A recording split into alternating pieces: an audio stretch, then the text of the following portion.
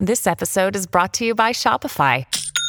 Forget the frustration of picking commerce platforms when you switch your business to Shopify, the global commerce platform that supercharges your selling wherever you sell. With Shopify, you'll harness the same intuitive features, trusted apps, and powerful analytics used by the world's leading brands. Sign up today for your $1 per month trial period at shopify.com/tech, all lowercase. That's shopify.com/tech.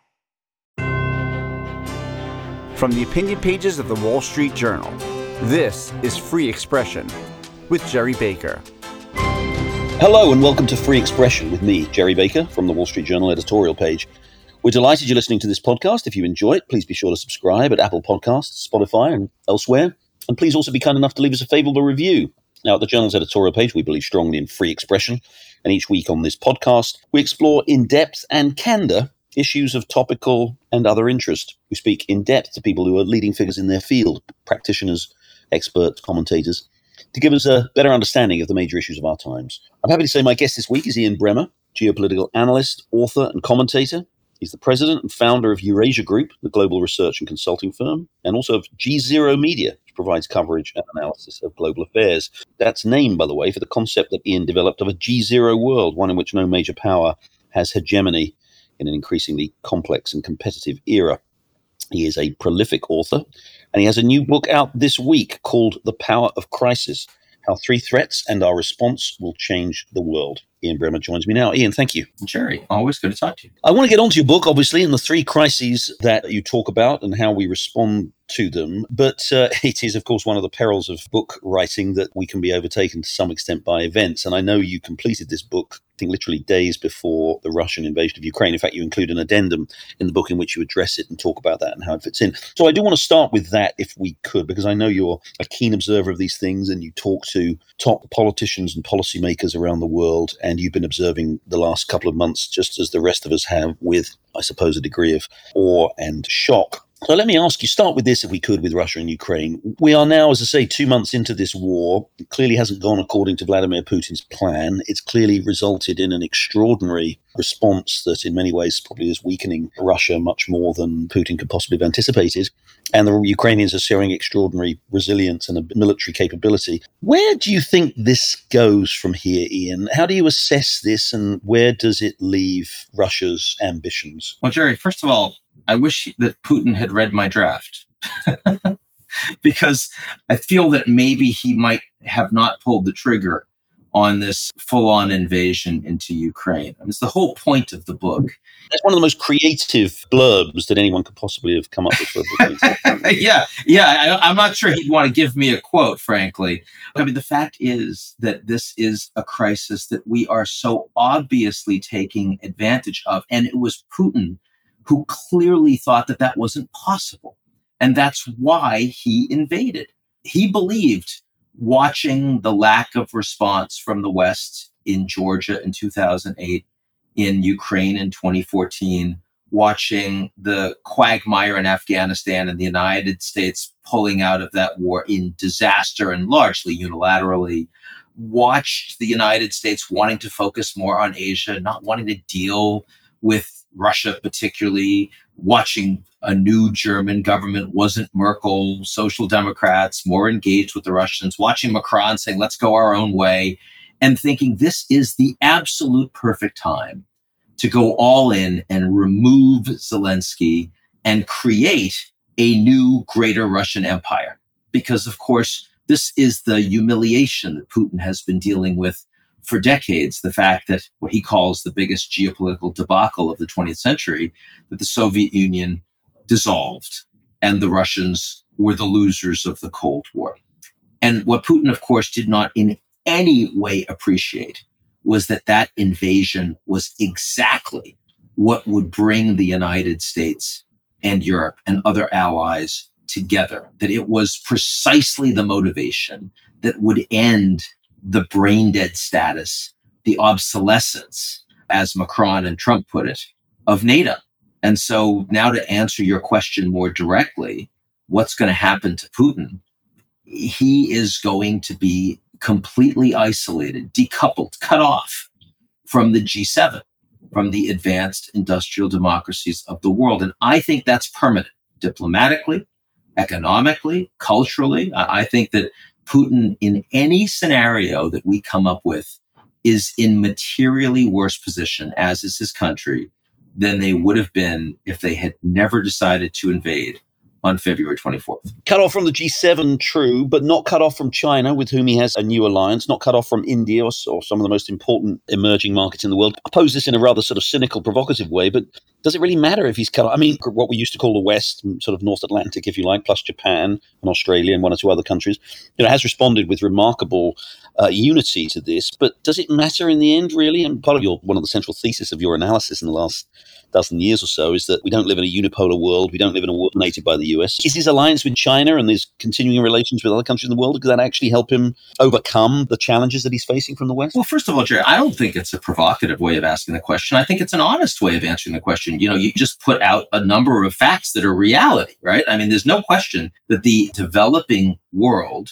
is continuing to do business as usual with Russia, and they are not with the United States, decidedly not with the United States and NATO and Japan in the response to this crisis, even though arguably they should be, because the impact, for example, on food prices and on fertilizer getting cut off makes this crisis vastly more important for poorer countries than, for example, the crises in Syria or Somalia or Sudan or Afghanistan. But be that as it may, a couple of things I would bring up to you. The first is that not only were there these massive sanctions from the West, but they literally froze half of Russia's assets, which has never been done to a G20 country before, and which no one expected, even after the Russians invaded Ukraine. So that's a significant hit to their economy, and those assets are not going to be unfrozen. Secondly, if you look at Russia, look at the map, very different from looking at China and increasingly the gravitational pull of the global economy being driven by Asia.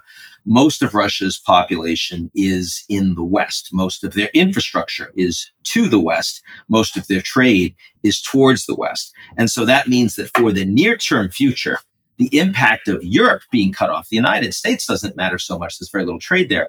But the impact of Europe being cut off actually matters a lot to Russian oligarchs, to Russian companies, to Russian oil and gas and coal flows. And that's not going to get changed anytime soon. The military, and of course, the Russians, they're the second largest military producer in the world, but that's unlike oil and gas and coal. That requires supply chain.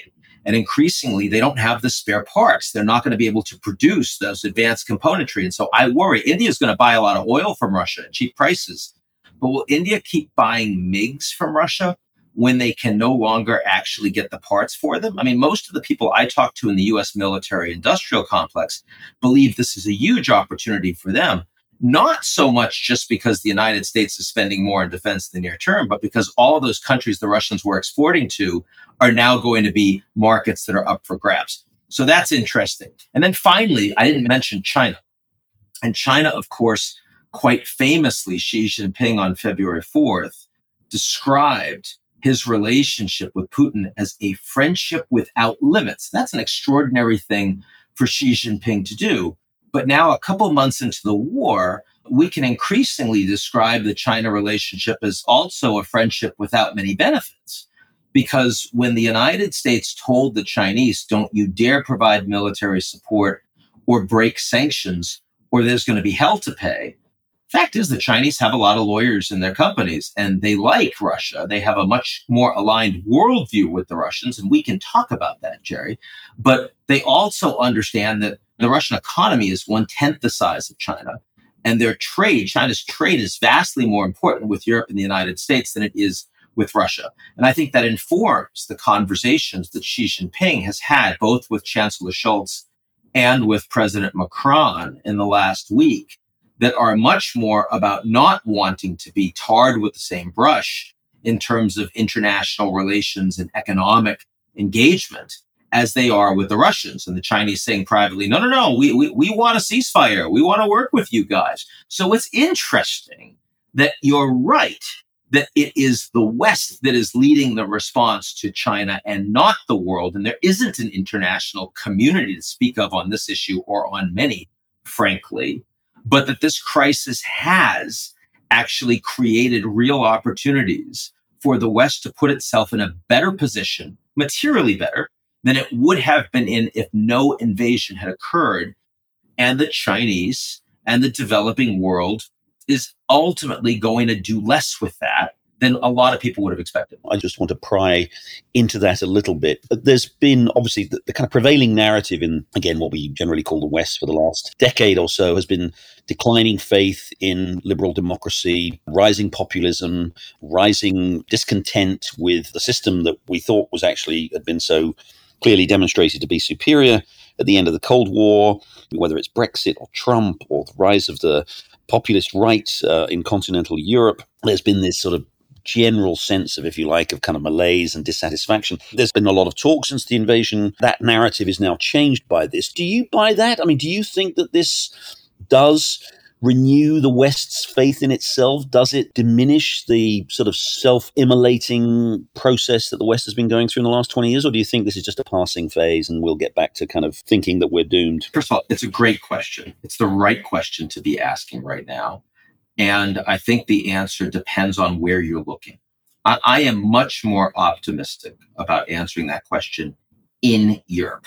I think that Macron won more decisively in France once he decided to start actually campaigning, because people remembered Le Pen and said, we cannot have someone aligned with the Russians. We can't have someone Eurosceptic in this environment. If I may interrupt, she did get 42% of the vote. Yeah, she did. But before, I mean, she was within a couple of points before the invasion happened. Suddenly, remember that the election was pretty new on the back. Most of that campaign was not with the Russians invading Ukraine. It was before. So you're asking me, do I think that there was a response from the invasion? And I'm saying yes. I'm saying I think this would have been a lot closer, or maybe she could have even won if it wasn't for the invasion. I'm answering your question. I think Poland was heading in a much more Eurosceptic direction until the invasion occurred. And now, of course, they welcome 2 million Ukrainian refugees. They're asking for much stronger, much more integrated NATO. They're getting it from Germany.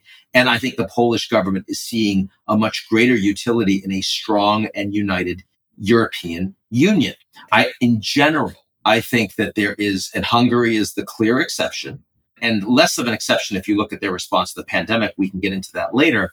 But in general, I would argue that the Russian invasion of Ukraine is seen as an existential crisis across Europe, not just for Ukraine, but for democracy as a whole. And a stronger EU is becoming a higher priority for populations as a consequence.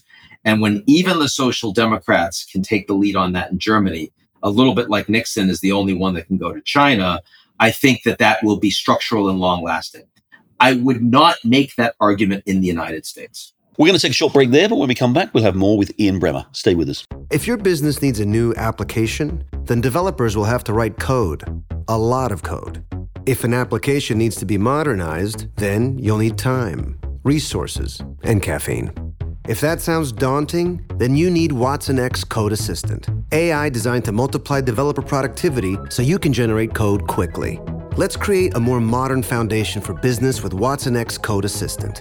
Learn more at ibm.com/code assistant. IBM. Let's create.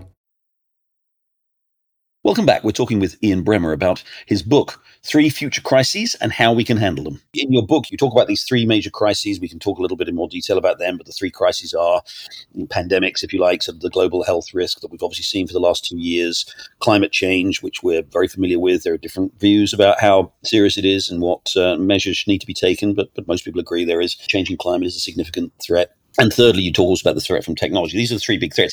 What I find interesting about the book, Ian, very interesting and perhaps unexpectedly so, even from you, and you're an optimistic fellow, is you do express significant optimism about this. You talk about, dealing with those challenges is going to require both international cooperation, particularly between the US and China. And again, we'll talk a little bit more about that relationship. But you do also talk about the other big challenge is the US itself coming together rather more than it has over the last 20 years in a unified way to deal with that challenge. You do identify that as one of the central challenges. So tell us about that, because as it stands, it doesn't look very promising, does it? In terms of US domestic harmony is not Even with the significant bipartisan support that there is, by the way, for the Biden administration's response to what Russia's done, there remains this underlying division, tension, to the point where the two sides, it looks like they don't even want to be in the same country. No, I mean, look, even on Russia, I saw the tweet from Donald Trump Jr., not someone I usually like to quote, yesterday, talking about, hey, $40 billion to Ukraine, and when are the Russians going to start sending nuclear subs off of our coasts? And should we really be doing this? Rand Paul's been very skeptical. J.D. Vance, of course, saying, why do we care about Ukraine? So I do think it is possible that Trump is testing that out. And, by the time we get to midterms, the United States might be much more divided, even on that issue, in a way that the Europeans will not. But look, I start this book. The book is ultimately quite hopeful, as you say. But I start this book from a position of realism, from recognition of where the world is today. And I think there are two big realities that we have to accept. One is that the United States is the most politically divided and dysfunctional of the advanced industrial economies. Period. It is just true. It is a reality, and it's not getting better.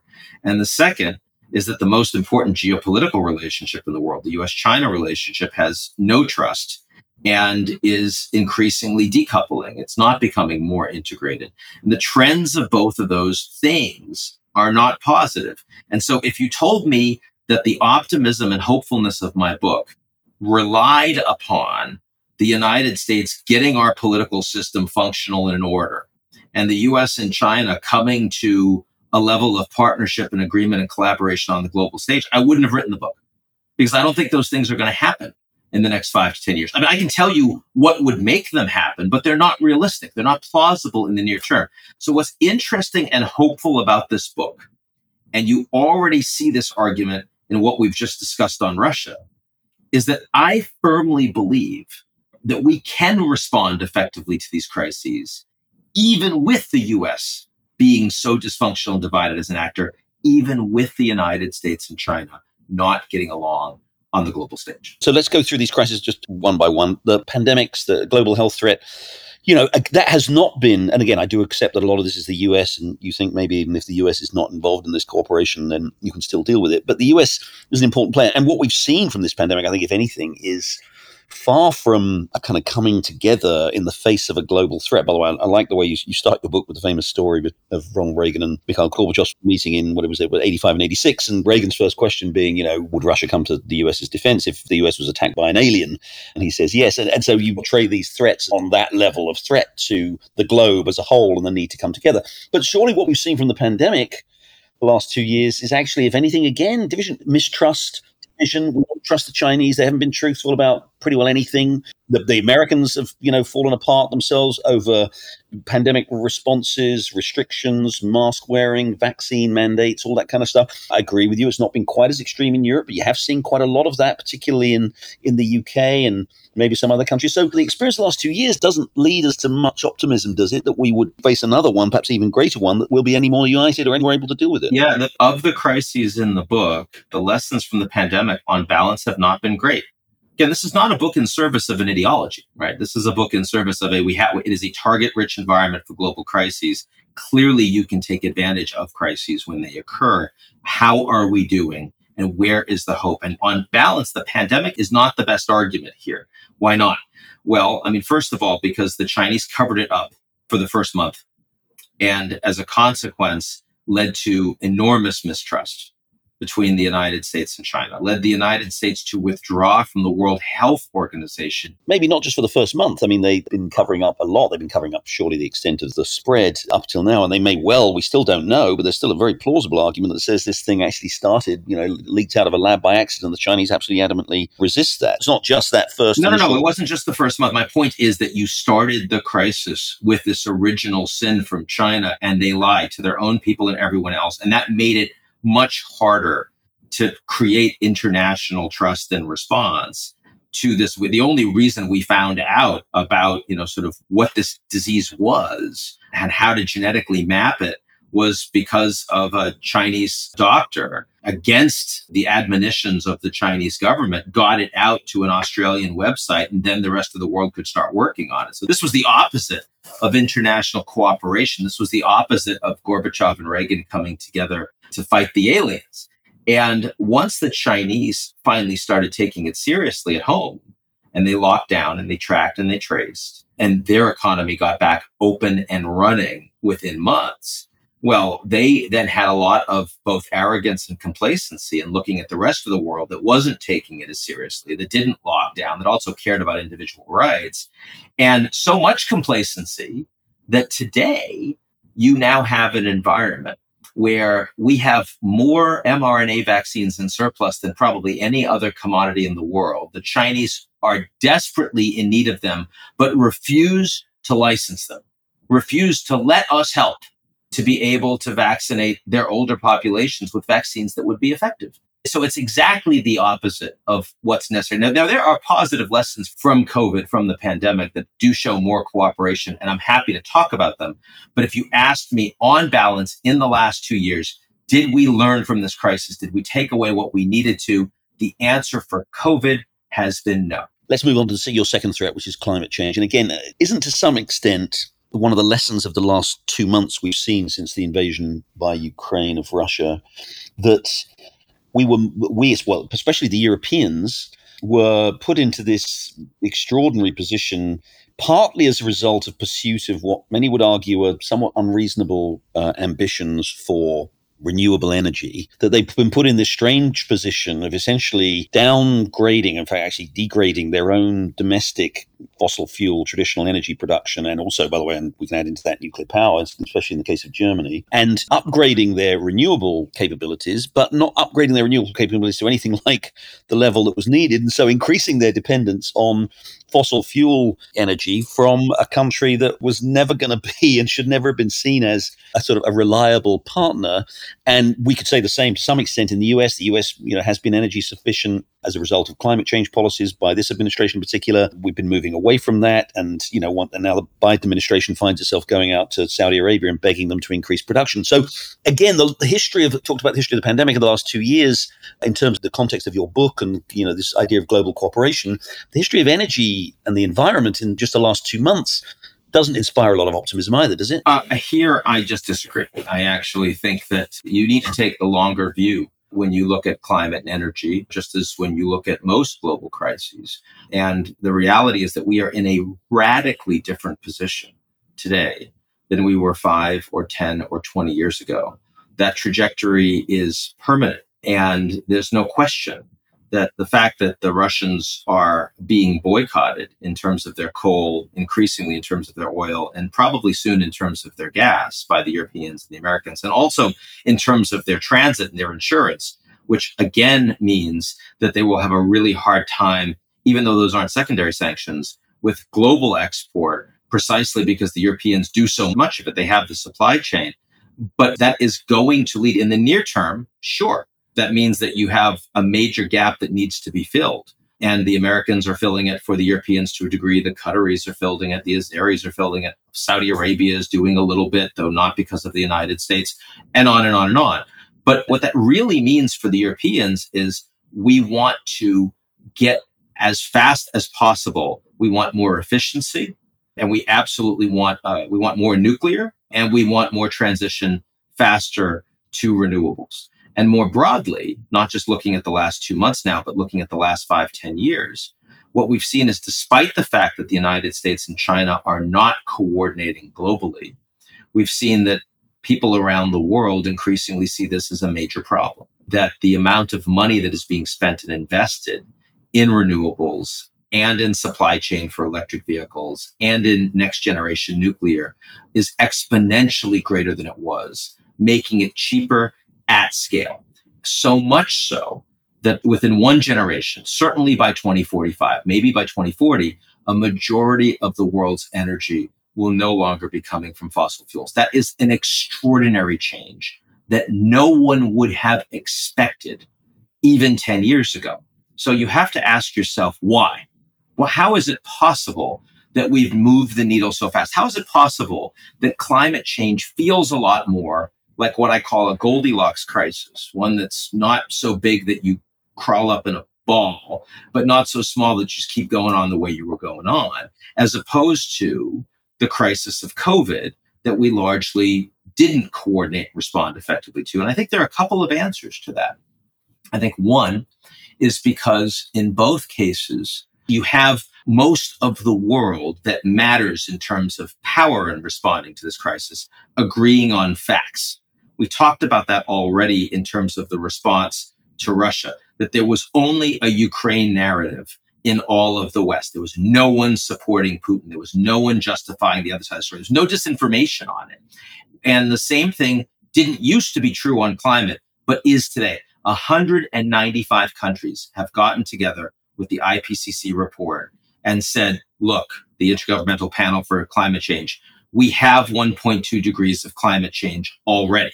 We know it's anthropogenic. It comes from humanity. It's not because of nature. Even 10 years ago, you didn't have that level of agreement. Now you do. So everyone agrees on what the problem is. They don't agree on necessarily how to respond to it, how much money to spend, but they agree on what the problem is. And furthermore, the farther the crisis evolves, the more we recognize it affects all of us. That was true with the Russia-Ukraine crisis in a short period of time. That is increasingly true in the climate crisis. I mean, it's no longer about just the Maldives and about Bangladesh. It's about California and Australia and Italy. And that also really compels. It creates much more, sort of movement towards confirmation of your priors, as opposed to the pandemic, where if you were skeptical about it in the early days, you became more skeptical about what Fauci was telling you about masks and about the need to lock down over time because of the tools that were available, but also because of the politicization of the crisis. Very quickly back on the energy and climate, this isn't the lesson of the last few months that governments have learned, is that security of supply, the changed world that we live in after February 24th and the Russian invasion, security of supply is going to trump, isn't it? Even the longer term ambitions for whatever your net zero date ambition may be. Security of supply, we've seen, is so important in terms of the immediate threats, in terms of significantly higher prices, or indeed actually of lack of availability of physical supply. And isn't that going to, at minimum, complicate the kind of the ambitious net zero agenda that you've outlined? I actually think that security of supply and a net zero agenda are very aligned. They weren't aligned when you couldn't develop these renewable energies at scale. But the reality is, moving away from fossil fuels, one of the solutions is don't decommission your nuclear plants. Keep them. It's not fossil fuels anymore. That helps you with net zero. That's really important. A second one is move faster on renewables so that you have control. That's a decentralized energy source. You're not as reliant on the Saudis if you have more effective and larger renewables at scale. A third is don't rely on the Russians. Nord Stream 2, horrible idea. The United States has been pushing on that for a long time. Trump administration was very solid on that with Merkel. Merkel said, no, talk to the hand. The Germans now understand that was completely stupid. It was a strategic mistake. But all three of those things work in concert, in my view, very clearly in the short term and in the long term. I think the third threat that you identify is a really particularly interesting one, and one that I think hasn't been as much explored, which is technology. We're all familiar with cybersecurity concerns. You particularly talk about that, but you talk about artificial intelligence and also quantum computing and how much of a threat that can be. Just explain, first of all, what that is and the threat that poses and how you think we are positioned to resist that. So this crisis is, you're right, it's the one that's getting the least attention right now. I mean, everyone's been talking about COVID and climate and Russia for the last couple of years. Who's really talking about disruptive technologies? And what are they talking about when they discuss it? Because everyone's problem is different. Is that, monopolies and the tech companies have too much power, or is it free speech and cancel culture, or, is it political polarization, disinformation, all this stuff? And what I'm focusing on broadly is that we are developing technologies which are incredibly dangerous to the development of our kids, to the persistence of democracy as a political system, and even to the existence of the species. These disruptive technologies, we've had an experience with one in the 20th century. It was nuclear weapons. And we knew how dangerous it was, and we did everything we could to contain the proliferation. And we were largely very successful at that. But we were successful precisely because it was a very complicated technology that required both very dangerous and fairly rare natural elements in order to put it together. And that meant that governments coming together had an easier time preventing them from proliferating. I am deeply concerned cyber weapons and you look at AI algorithms and disinformation, when you look at lethal autonomous drones, and even when you look at quantum computing, the ability to contain those disruptive technologies, to stop them from proliferating, is orders of magnitude greater and maybe undoable compared to nuclear weapons. And yet, these technologies are potentially and perhaps even very likely as dangerous, if not more dangerous, than nuclear proliferation. So how can we not, as governments and as other actors with power over these technologies, how can we not start to address them as an existential crisis? But how do we? This again requires a remarkable degree of international cooperation. How do we achieve that kind of cooperation, that sense of solidarity, which doesn't seem to be there at the moment, that enables us? Instead, people view technology not as an existential threat to the globe. They see it as not in the framework of your aliens coming from outer space and invading the Earth. They see it as a great opportunity, a great advantage to secure their own benefit, to secure their own dominance in the world. How do you persuade them to back off that and sort of somehow see it as a common threat? Well, they see it as both. I mean, when the colonial pipeline hit occurred, Biden met with Putin a year ago in Geneva and didn't even bring up Ukraine. And he said, look, if you guys don't cut that out, this is going to lead to direct conflict between our two countries. And the Russians actually did tell some of these cyber gangs to knock off the attacks on critical infrastructure as a consequence of that conversation. I think people do understand in time some of the nature of these threats. But you're absolutely right, Jerry, that mostly when we talk about tech, we talk about convenience, we talk about, sort of click through, we talk about all the money that's made. And certainly the business models are not doing anything to try to prevent us, to try to dissuade us. State actors and bats see it as a weaponized opportunity for them to secure advantage over somebody else. They're not incentivized to share what they know. They're incentivized actually to achieve more and more of an advantage, whether it's in cyber or AI or all of these things, so they can actually inflict damage on their rivals. Isn't that right? I think that they see it in both ways, but to the extent that there is no architecture, there are no guardrails, there is no nudging towards more responsible behavior, then you have a collective action problem. And what these individual actors will do is say, well, if it's mostly offensive technology, I'm going to make sure I'm really good at it. So that's what the Americans do, it's what the Chinese do, it's what the Russians do, it's what the Israelis do. And part of the problem, so you say, what do we do about it? I think there are a couple of things that we do. One is you educate the public about it so that they get outraged and they start pushing for changes in behavior the way they have on climate change before it's too late. And it's not too late on climate change. That's the extraordinary thing. Well, it's not too late on AI either. So that's one thing you do. A second thing you do is you recognize that we have none of the institutions and architecture that would actually allow for us to identify which of these issues really would benefit from collaboration, would benefit from common rules of the road, that otherwise we're going to destroy ourselves. We did that with nuclear weapons. We haven't done that yet with AI and disruptive technologies. We have a World Trade Organization, and a lot of money has been made by the Americans on the back of that, the multinational corporations, and a global middle class has emerged as a consequence of it. We don't have a World Data Organization. It seems fairly clear that we need one because it actually is responsible for driving so much of the global economy, but also for creating so many of these dangerous practices that undermine national security and personal security. And the only reason we don't have it is because when we were in institution building mode, data wasn't a thing for the global economy or national security. Now it is. And so it's pretty clear that the world, and we're going to need to start with countries that trust each other, but it needs to be suitably open, that chapters can be opened for anyone that's willing to behave in accordance to those values. We'll need to start creating that architecture. And another thing I will say is that unlike the WTO, which was an organization of governments, of states, a World Data Organization and all of the regulatory framework and all of the rules of the road that need to be created to deal with at least some of these issues cannot just be about governments, because corporations are actually sovereign in their digital space. Big tech companies, they create the walled gardens, they build the algorithms, they determine the rules of the road. They know, even cybersecurity, Ukraine's getting attacked. The Americans and NATO are defending them in terms of Javelin weapons, Stinger missiles.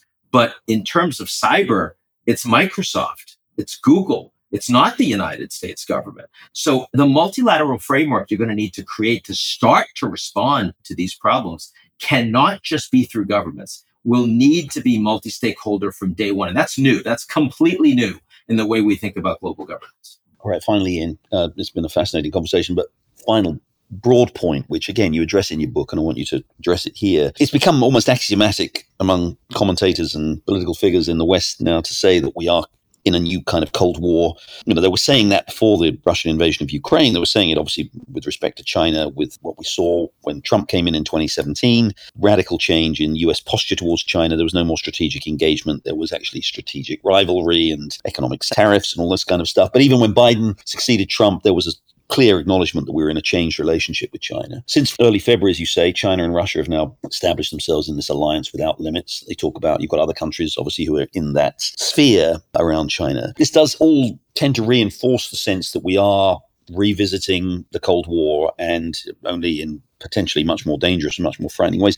And it seems to me that if that is true, and if the world is devolving into these two camps, as it did in the Cold War, then your book and the hopeful but realistic, but certainly kind of aspirational objectives that you lay out in your book for this world of global cooperation, it just seems to me that it's kind of like it belongs to the sort of pre-new Cold War era, if you that happy period we had maybe between 1991 and 2010 or whatever, when we did think that the world would move in global cooperation. Now we're in these two camps.